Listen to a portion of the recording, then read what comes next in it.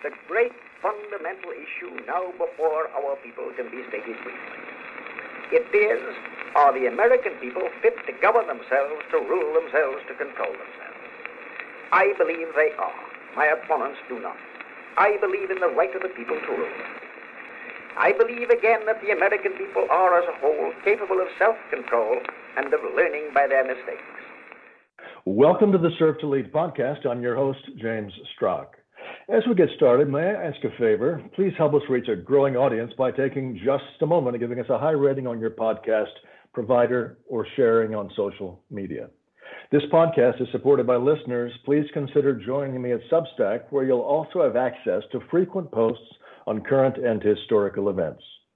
It's an absolute delight to have Sasha Stone in the house. Sasha Stone is a pioneering blogger and widely read Substack author who covers film and politics. Sasha Stone, thank you for joining us today. Oh, well, thank you for having me. I'm a big fan. Well, let's talk for a moment about the realignment, the resorting of identities and perspective underway in our politics and culture. Bridget Fetisi speaks of the politically homeless, referring to the rising plurality, indeed close to a majority, of Americans who reject the enforced duopoly of the Democrats and Republicans and all the infrastructure beneath that in law, bureaucracy, and media. It's as if the legacy parties are in a war of attrition, prompting a mass of refugees who, for the moment, have no place to call home.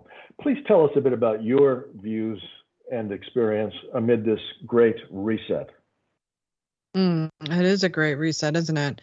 I think that I've been contemplating a lot lately how the internet and social media have impacted and infected our lives. Starting at the turn of the millennium, I've been online since 1994. And when I first got online, the internet was kind of a wide open, wild, wild west kind of place where anybody could start up any website and sort of be whoever they wanted to be. And over time, social media kind of gathered us into these groups. And what I found was that in 2015, I had been reading these science fiction books. I was actually writing a science fiction book myself, and I was reading these scientists researching what would happen to our world and our country in 100 years. And so I started to get into a panic about it. I got into a panic about climate change, about declining birth rates and super viruses and things like that. So I was trying to do as much research as I could to try to make it a realistic look at what 2100 might look like. And in doing that, I realized, you know what, the Democrats have to win in 2016, and the Democrats aren't going to win in 2016 because Hillary Clinton is going to be the candidate, and there's no way she's getting elected. So I sort of threw myself into politics in a way that, frankly, all these years later, I feel like was a huge waste of time. It was a lot of arguing on social media, a lot of making videos, writing articles.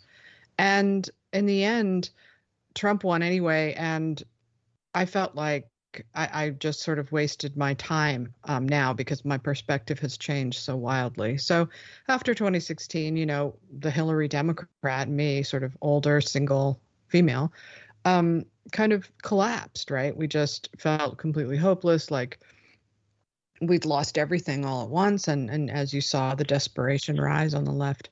Anyway, so that eventually I was with them for 4 years while Trump was in power. I was along with them and everything that they believed and felt, and I fought alongside them. I was an early advocate for Joe Biden. And everything for me changed in the summer of 2020, and my perspective completely flipped. I left the Democratic Party, and now I write as a kind of person with no political affiliation particularly on Substack. I didn't vote in 2022, and I'm like you, just kind of trying to figure it all out. So what happened with the internet? Because as you say, you were among the pioneers of it and taking it seriously and immersing yourself in it. And of course, it's so deeply related to the place where culture and politics intersect. How did it move, if it did, from being, as you said, the Wild West, where if there were problems, there might have been excessive individualism, to becoming now a situation where it's almost totalized, where people are paralyzed from acting and where they feel like any part of their life that's expressed online could open them up to consequences, even to their careers. Yeah. Well, two things. First, there's more people alive than ever before in human history, and there are more people connected to each other than ever before in human history. And we are kind of flying blind with this new technology. At the same time, there are things baked into our DNA that we never really left behind, like tribalism. Humans build tribes and fight wars, right? So it seems to me that in every group that I've ever been in online, whether it was about a true crime case or cooking or politics, the same pattern plays out. Everybody is united. Then it becomes this sort of little mini utopia. Then fractures begin to happen behind the scenes and they divide. And then the group splits up and becomes, two sort of like cell division in a way. And I think it explains probably a lot of why humans have always migrated, that and, the search for food. But I think that social media, we just weren't prepared for what it would do to us. I know I wasn't prepared because the insanity involved in being a Hillary Clinton supporter online, on Facebook and Twitter, was unlike anything I've ever experienced. And leaving that hive mind, leaving that bubble was really hard to do because everything is sucked into it. So it's media, culture, most of the major institutions of power are all contained within this one leftist ideology. And so breaking out of it is really hard. It's sort of like living on the outskirts. But, I think that how the internet evolved was that these Silicon Valley guys, Jack Dorsey and Bill Gates and Jeff Bezos and these guys built these incredible systems, these incredible machines that sought about putting people together without realizing exactly what that meant. What was that going to do to us? I think it seemed great maybe in the beginning. Yeah, you'll just be friends with everybody all over the world. But when you look at it now and you look at Kenosha, for instance, how one story about Jacob Blake, wherein he supposedly broke up a fight and then was shot in the back by police. And that was the only story people got. And within 24 hours, the city burned to the ground before anybody even had the sort of wherewithal to start thinking about it and putting it together and finding out exactly what did happen. Now, when you think about that and you think about our culture and how many people are connected, and it's going to have real world consequences at some point. I don't know if I'm distracting off into the main topic here, but that's one thing that I noticed was that without the internet, meaning social media, like I was online in 1994, I built my website in 1999. So I was on a film group, which was sort of an early version of a hive mind. And we were all together in this cinema group and we talked to each other about movies all day long, all over the world. And I met my daughter's father on that group, and it was my whole social life. And it like everything else, it fractured into two groups. And then there was the balcony, which were the more sophisticated film people, and then the other cinema group. And I found myself in between the two, not wanting to take either side. And that's always sort of feels like my role. I don't feel comfortable being with one group against another group. It makes me feel strange.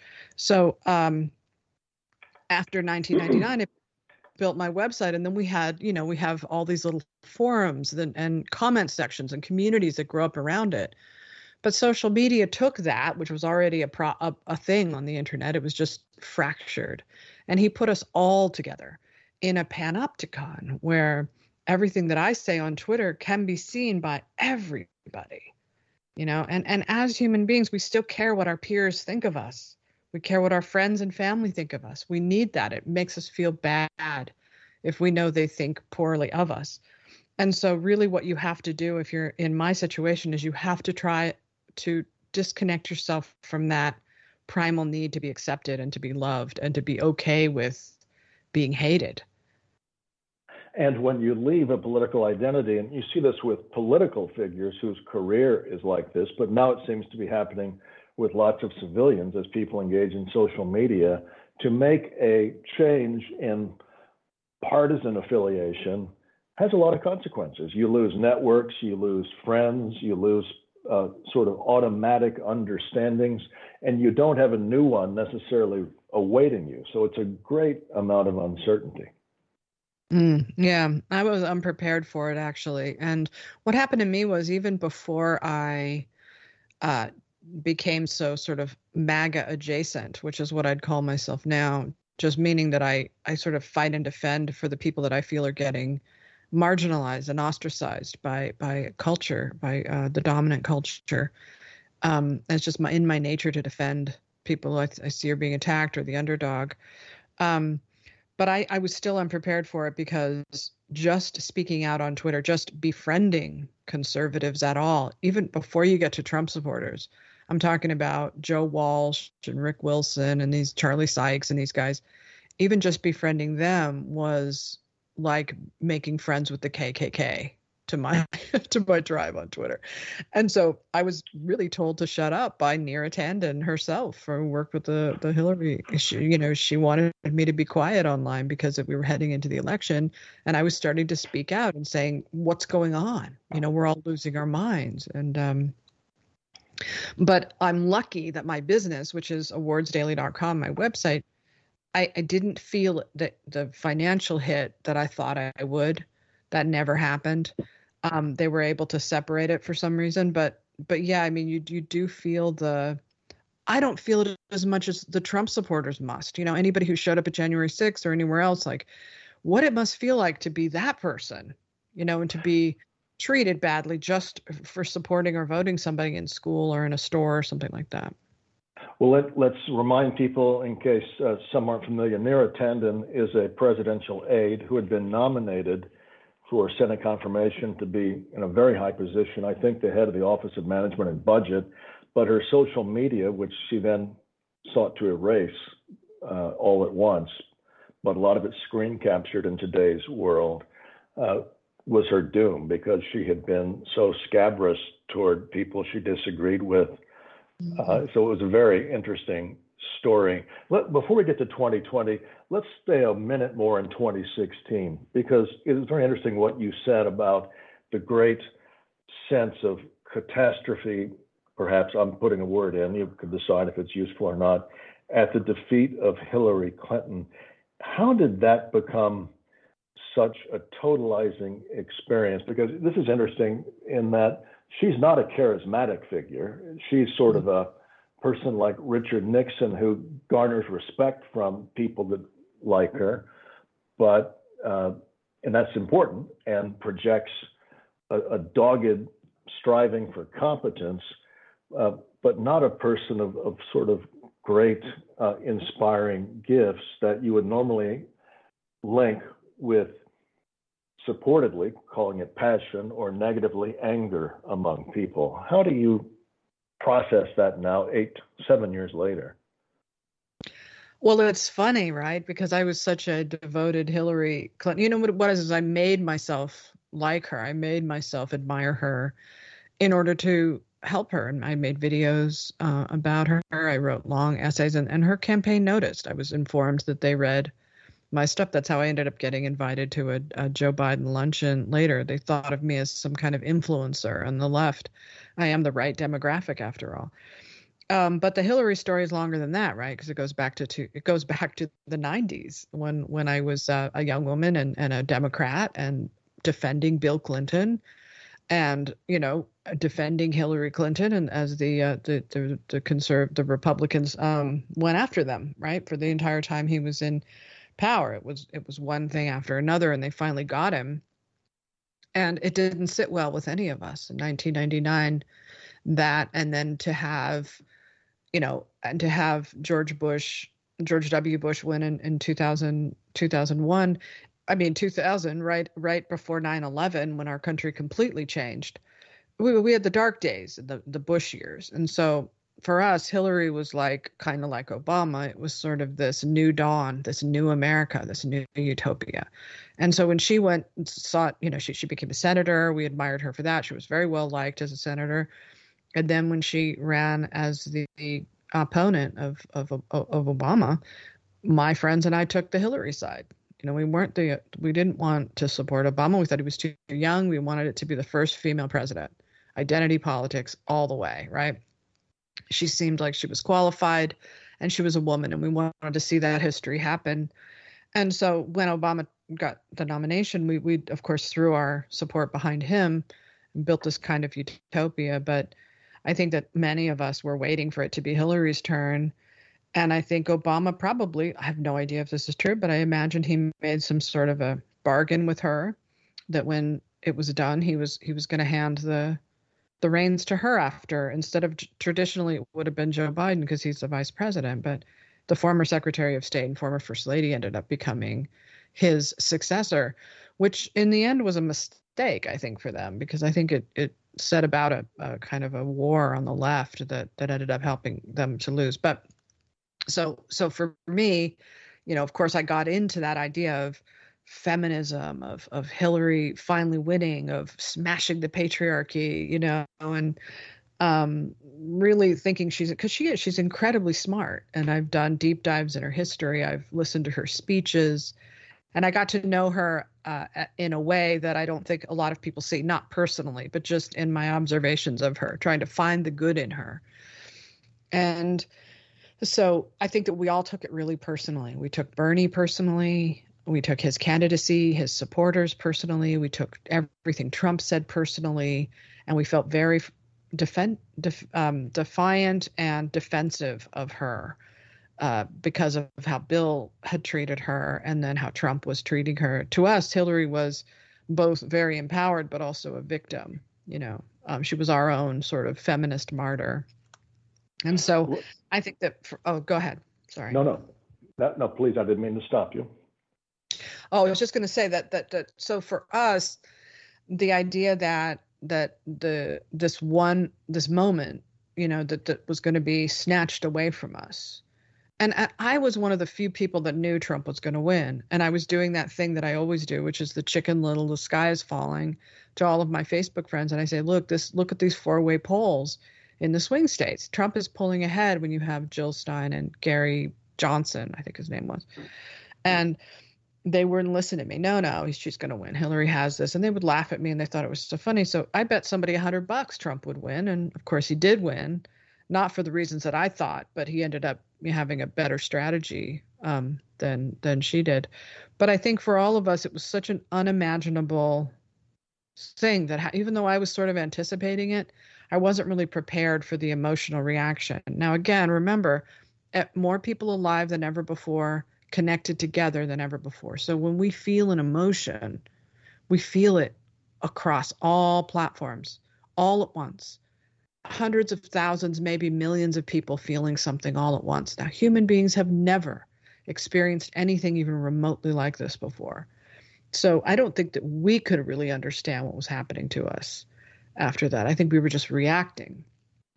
Before we get to 2020, let's say, as a segue from 2016, let's think for a moment, what is your sense looking back of how political identity of a significant number of engaged people, and of course we're talking about the sort of core, not the mass of the population, but there is a definite intensifying sense of identity expressing through politics that you see in both the legacy parties.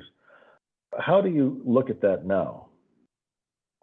Well, I see it completely differently now because I've gotten such an education in the last 7 years, and my perspective has completely changed, and something nobody could really understand about me that I could change that much, because they only know me from the Hillary person, or the movie person or the activist or whatever.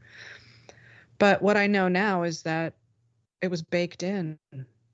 And that's the thing that I've seen that I can't unsee and I can't understand is this I don't want to sound like a conspiracy theorist, but this administrative state, this very powerful government system that doesn't allow for outsiders and is locked into the blue and red, and they're not that different from each other, but for a few issues here or there. You look at any, the war in Iraq or Ukraine. I know that that's a different sort of issue, but if you just look at how they aligned, and that's where you can see how people agree, and then the outsiders from that are people who are not invited to participate in government. And it's made worse now because there are millions of people in this country that aren't even invited to participate in culture anymore and in the economy of America anymore. They're just pushed to the outer regions because they don't fit in. They don't comply with what has become of our country. But so that's what I saw. And now I know that the Bernie people were right. And, very few politicians I can even trust. Tulsi Gabbard's one of them, where I hear what she says and it makes sense to me and I trust that she's being honest. But that's few and far between. I feel like the fix was in with Hillary. She was, we fought a bloody revolution to get Russell free from a monarchy, but now we've got some kind of a similar dynasty thing going on in our government with the Bushes and the Clintons, and they did not like to have that power disrupted or challenged. And so that's what I've seen. I've seen that powerful force come roaring back and attempt to take back control. So 2020, tell us exactly what happened in your mind as you observed the turmoil following Memorial Day and the murder of George Floyd. Well, I was just thinking about this because I was just writing about it, which is that I had my daughter's graduation from NYU on our balcony, and she was sent home in March of her senior year at NYU. And I had gotten into debt to send her there because it was her dream and my dream that she attend this university, and she was going to graduate. I'm a single mom. I only have one kid. And it was a big deal for me that I was going to watch my daughter graduate. I'm the first person in my family to graduate college, and I was very proud that my daughter was going to be graduating. And she was sent home, and I was already really angry about that. I mean, I was a compliant liberal. I was like sewing my own. Quick clarification, Sasha. We're talking about COVID now for this part. That's why she was sent home. That's right. That's the prelude to where it goes, because she was sent home. All the stuff that was happening in our culture to deal with this pandemic, right? We were sewing our own masks. We were making our own hand sanitizers. I was staying home. I was completely isolated. And we did all this because we were trying to be on lockdown. We were trying to be good citizens. And then all of a sudden, in Memorial Day weekend, this video goes viral, and millions of people, hundreds of millions all over the world, get out into the streets and are protesting everywhere. And I just took pictures of them. They're in France, they're in, Canada. And if you want to spread a virus, what better way than to get everybody out at a time when everybody's supposed to be locked down and controlling this thing. But at the same time, we had all these health professionals saying, oh, no, it's fine because they're outside, and racism is more important. Systemic racism is more important than pandemic. But it didn't make sense to me that they would make that dramatic of a switch in the media and in our politics to allow for this when we had just, all of us, practically ruined our lives and put things on hold to do this, to help the government, to help deal with the pandemic. And here were these protests. But the thing I noticed was that they weren't reporting them. They weren't talking about them. They weren't telling me why there were helicopters circling overhead with curfews, and why there were people chanting through neighborhoods that I could hear, why the windows were boarded up. It was as though it wasn't even happening because it was too controversial to even talk about on the left. And so I found myself drifting over to the right to find news about this that was going on that I wasn't finding out on my news sources. And I eventually found my way over into MAGA land, and I started watching Trump's rallies and talking to those people and humanizing them and realizing how much of what I knew about them was wrong.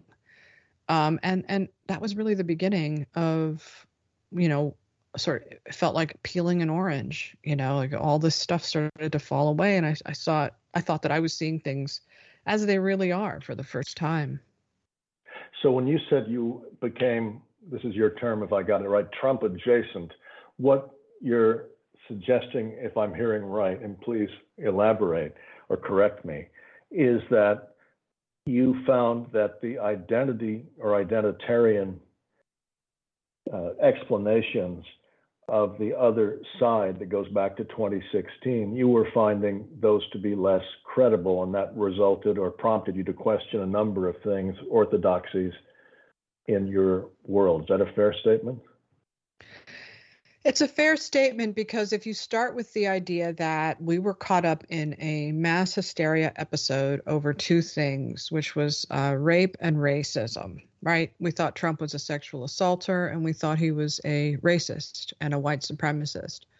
And even Joe Biden thought that's why he said he ran, because of Charlottesville. And he believed that, and a lot of people still believe that. And I believed it. And I had spent much of my life writing about movies from a critical race and gender perspective. And so I was very attuned to it. And I went along with them, the Muslim ban and the immigrants are rapists and murderers. I went all along with all the narratives that said, this is what Trump represents. This is what he's threatening. And all of these years later, I realized that it was just because we had turned the sort of Obama presidency into a kind of religion. And he was offending our king. He was offending our leader with the birth certificate stuff. And it's not surprising people would go there. And so I understood that. And I understood that people think that about him. But I had to find out for myself. I had to find out, you are joining this group of people, dehumanizing another group of people. What is true and what isn't, And I watched every one of Trump's rallies. Like, he did 5 a day heading into the election. I watched every single one, and I got to know his supporters. I listened to Steve Bannon's War Room podcast. I watched Tucker Carlson. I listened to Ben Shapiro. And not that they're all Trump supporters or anything, but believe me, this is like absolute forbidden on my side to even mention these names. If I talk to anybody in my family and I mention any of these names, they will immediately start to get upset with me and melt down. They can't even have a conversation about it. They speak with such hatred of Trump and his supporters that it's hard for me to understand, because I know that world now and I know who they are. I know what Trump's weaknesses are and what his strengths are. But for me, a friend of mine had overdosed. My daughter moved away to go live with her boyfriend. I was completely alone. And every time I got online, all I saw was this unfiltered, bottomless hatred from people I knew, all like with no checks on it at all, no shame, all aimed at Trump and his supporters. And it really disturbed me. And then I went over to Trump's side, and it was exactly the opposite. It was a love fest, They loved him. He loved them. They were happy. They were celebrating. I often compare it to like the Who's in Whoville, the Dr. Seuss book, because the Grinch takes everything away from them, the tree, the presents, everything. And he sits there and waits, and he expects them to be so upset because he's ruined their Christmas. And they're just out there singing. They're dancing and they're singing and they're having a good time because they know that it's not about the material stuff. And so for me, I naturally wanted to be in the light of love and not in the ray of hatred. So how would you respond to someone who might be listening to your point of view and say, Sasha Stone is a person of great passion and involvement, and she has simply transferred that from one tribe to the other, and that perhaps she's not seeing either one clearly when she's in it? I mean, I think that there's something to be said for that. I know that people would think that there are, most of us human beings want to feel like we belong to a tribe. And, I will say that the Trump supporters are nicer to me than anybody on the left ever was. And even now that's true. But the thing is that I have to think about this a lot because I'm not MAGA, right? I don't believe what they believe. And I'm not a conservative. My ideas are, different than theirs. They talk a lot about the border. They talk a lot about certain Dr. Fauci and things that, just aren't my issues. So, I run this Substack where a lot of them, probably 80% of them, are Trump supporters or close to it, or outsiders, just not friendly of the left or the Democrats. And I have to be really careful that I'm always writing the truth. I'm not giving in to audience capture. I'm not telling them what they want to hear. In some sense, I think I do tell them what they want to hear in the sense of the things that we share, the things that we both believe. But I think I have to be careful that I don't slip into that, to betray my own values, I guess. And it doesn't matter because people on the left and in the middle think that I'm a Trump supporter, right? They already think that. So even people like Megan Daum and Andrew Doyle, people I really admire who are in the middle, they were my friends and then they weren't my friends anymore. And I have to conclude that that's because they think I'm too MAGA, right? They think I'm too Trump friendly for them because they draw that line too.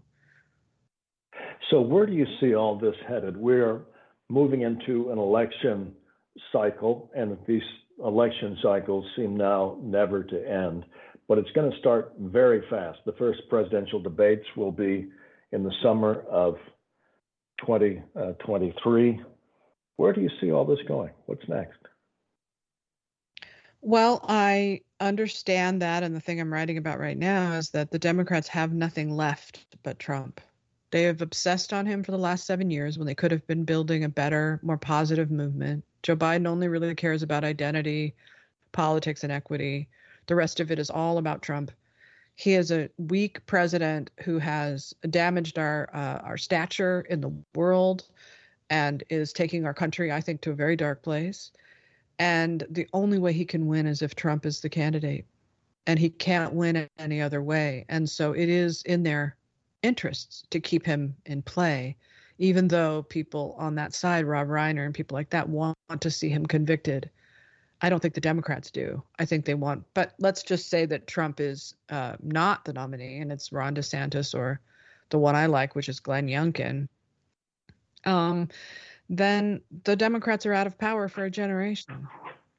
But think about this one last thing, which is that I think my own intuition right now tells me that Trump will be the nominee because he can't help it. He's a guy who likes to win and he hates to lose, and he'll take the whole party down with him in pursuit of that victory. And I don't think he really cares all that much. He just wants to fight with Joe Biden again to prove that he can win. But he can't win against Joe Biden. If he could, he would have in the midterms in 2022. I'm not talking about the election of 2020, but the midterms, that was a chance for Trump's power to really show itself, and it didn't. It showed that the independents flipped to the Democrats because Trump was too volatile. I don't think this country is going to elect a person who led a protest against the presidential results. I think that even without the riot, they wouldn't, that they don't like that because that's too unstable for people. So let's just say that he's not the nominee. Well, then it's Ron DeSantis, and it's an easy win for the GOP, right? That's how I see it anyway. How about you? I have been independent so long now, and I'm so outraged by both of the parties, and I believe it's complicity to support them in their current form.